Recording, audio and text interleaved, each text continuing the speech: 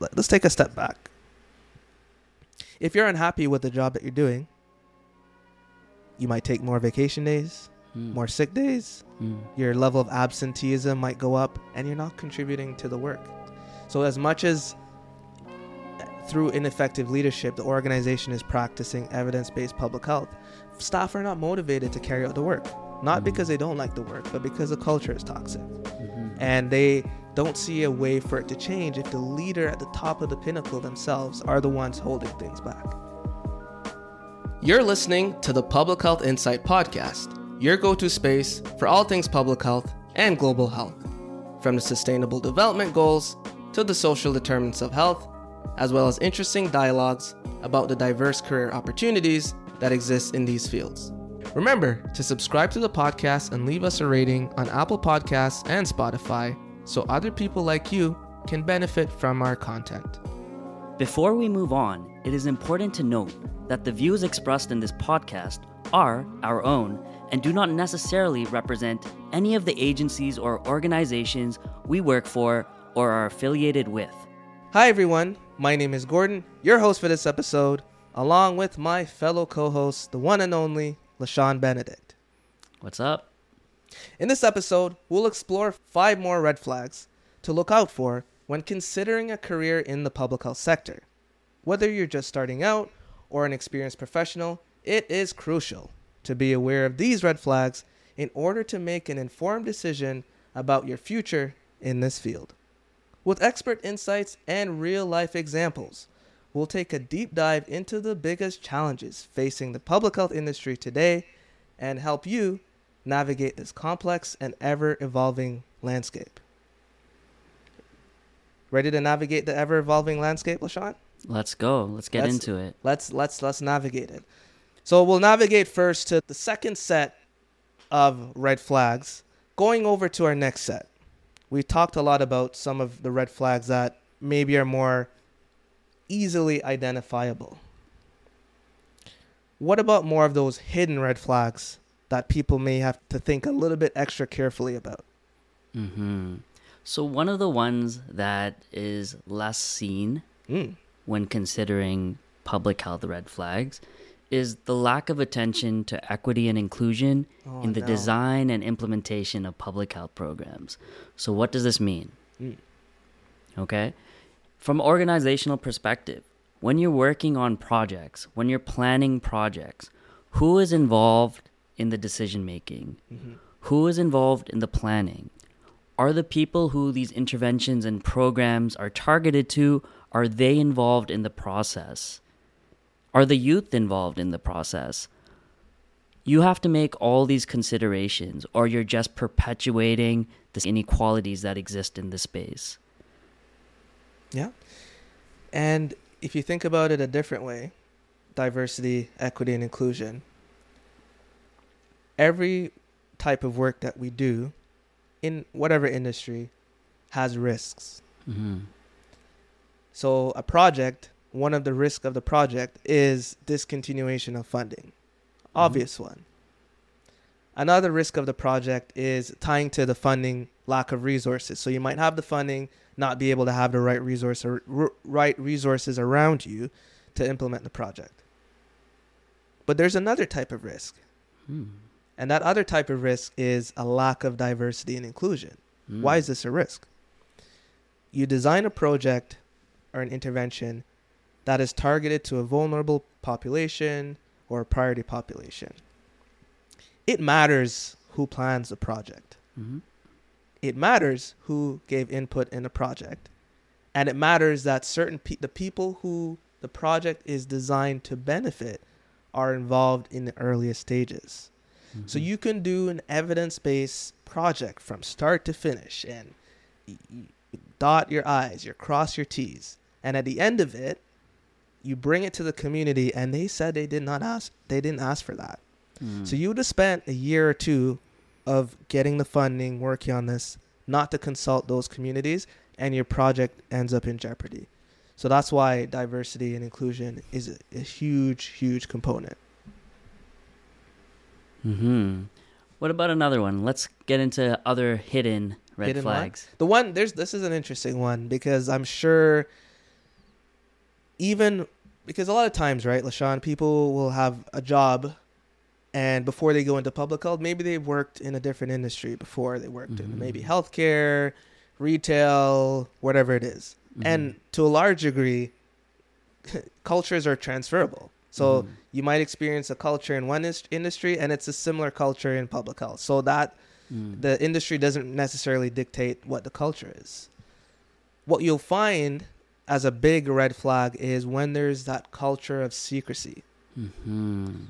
In public health specifically, secrecy is the antithesis of the work that we do.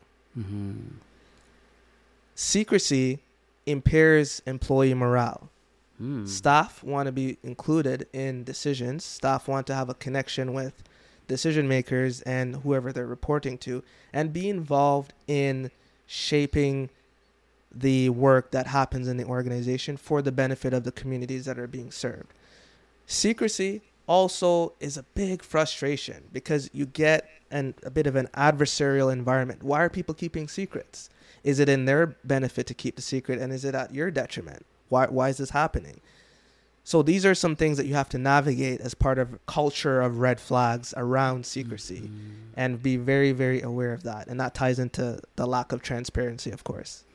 Yeah, and it's just like, as a professional in public health and in the workforce, you want there to be transparency in the processes that are governing you, whether it's even promotions. Why did so-and-so get a promotion over me when I thought that I should have got that job? What was the process behind that? Was there transparency in that? Do they have to be transparent, though? Well, when it comes to the actual application and how people are evaluated, what went behind that process of evaluation to determine... You're basically saying like a merit-based system where people are promoted based on merit and not for other reasons. Merit, and there's other reasons. There's also, diversity, equity, inclusion considerations, trying to make your environment more conducive to the work that's being done. Where the evaluation criteria is, that should be transparent, is the bottom line. Fair enough. What else you got for work, a red flag as it relates to public health work? What sticks out to you? I would say something related but a bit distinct is overall an unhealthy work-life balance and a toxic work environment. Ooh. Okay, so there's a lot to digest there. But one of the things that I think about is when your workplace requires you to always be available. So I'm wrapping up work at 5 o'clock, and 2 hours later, when I'm ready to have a snack or dinner, I get a text message or an email saying, hey, we need you to do this by tomorrow. You know that you're not going to be able to finish this by 10 a.m. the next day. So that kind of puts you in a weird position to start working even though you're not technically supposed to be working. So, sure, happening once, that's fine. But if this is a reoccurring phenomenon and this is affecting other aspects of your life, you have to take some time to reflect on that. But however, the posting, LaShawn, it says ability to work evenings and weekends. So should we not just get over it? Well, that's one thing. There are some jobs that require you to always be on call and on the job and available. You might have your own cell phone, etc. However, there is a balance here. Yeah, and in addition to work-life balance, or this stems from work-life balance, is the idea of what is the culture around self-care? Self-care. Self-care happens in a variety of ways. You might have mental health days that you can take off that the organization assigns to you, ability to use sick days for purposes that are maybe not even necessarily medically diagnosed. And just a culture of, can you have an undisturbed lunch hour? Can you have an undisturbed break time where you're allocated to take a break? Is there a culture where you're chastised for taking the time that you're legally allowed to take and that you're eligible to take? That culture can make you feel very uncomfortable, and it can be a big source of stress if that's the environment that you're surrounding yourselves with. So this is important because in order to cultivate a good team environment, your life can't only be about work. And even when you're at work, it is impossible to work 8 hours straight without taking a break and full concentration. So if your workplace validates everybody's reasonings for maybe taking a lunch at a certain time or breaks, that's a good sign that that's a place for you. However, if they don't, that is a big red flag. Mm-hmm. Absolutely. What about another one, Gordon? What's one people don't really think about? One that people don't think about, and this is the one that might take a long time for you to see the trickle-down effect, or you might see it immediately as soon as you start a job. And this one is perhaps the most pervasive and systemic one, and this is ineffective leadership. When you have ineffective leadership, at its core, everybody's walking on eggshells. No one's allowed to question decisions that are being made. Your values are not recognized. Public health is not prioritized in a way that it should be prioritized. And the work becomes something other than what it should be. And those types of mental gymnastics that you'd have to go through when you're in a toxic environment, when poor leadership filters all the way down, that can be a very difficult sea of gray to navigate. So when we're talking about the sea of gray, what do some of these program outcomes, how do they look? Are these employees in these organizations with ineffective leaders doing good work in public health? Or are there other barriers in the way preventing them to do their best? I like your point, and I think it's always important to know that, from my perspective, when you talk about an organization, there's the people doing the work and then the people that are being served. Both are very important to the positive outcomes of interventions. Okay? It is important to have staff morale to get the best productivity, staff buy-in, and that in turn gets you the best quality interventions, the best positive attitudes for people doing the work, and the best return on investment, right? So when you're thinking about program outcomes, but let's take a step back. If you're unhappy with the job that you're doing, you might take more vacation days, more sick days, your level of absenteeism might go up, and you're not contributing to the work. So as much as through ineffective leadership, the organization is practicing evidence-based public health, staff are not motivated to carry out the work. Not because they don't like the work, but because the culture is toxic. And they don't see a way for it to change if the leader at the top of the pinnacle themselves are the ones holding things back. Yeah, no, that's a very important point. So it's that people management piece of the puzzle. Right. There's an organization that I'm affiliated with, and it's our people, our voices, our services. Okay. That's the vision. So our people can mean the clients as well as your staff. So it's important to make sure that we take care of the people working for us as well as the people who we're meant to be serving. I love that. What's the last one? We got 5, and there's perhaps one that can be the most frustrating for public health because it's tied to different leaders coming in at different levels of government. Yeah, and this was an interesting point just because when I was starting public health, I used to say, hey, politics doesn't matter. I don't care about politics. Boy, were you wrong. Whatever. Doesn't affect me. I'm going to do my work to the best of my ability. It's not necessary. However, politics shapes public health. Okay? Political interference can negatively impact public health initiatives and programming. And how does it do this? Well, politicians are oftentimes holding the purse for many of these public health interventions. Right. Yeah. So if they decide when there's a change in government that, hey, public health doesn't need funding, cut, right? No more funding for your diabetes education prevention program. Or no funding for your youth mental health promotion programs. And it gets cut. You don't have any more source of money.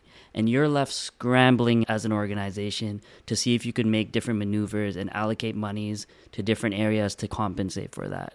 But at the end of the day, your central source for a given program may have been impacted beyond repair.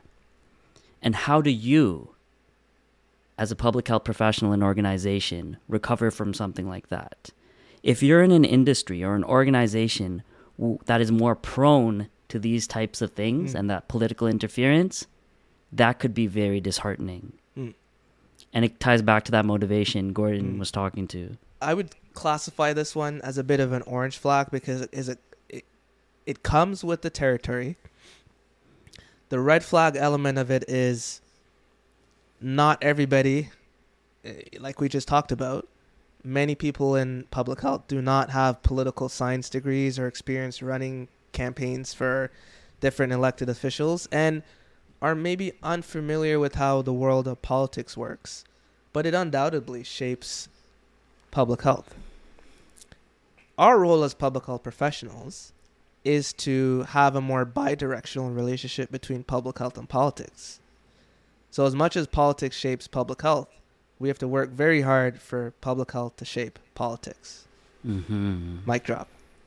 No, I think that's a fantastic way to put it. We often shy away from just talking about that aspect, but it's so fundamentally important to different aspects of public health.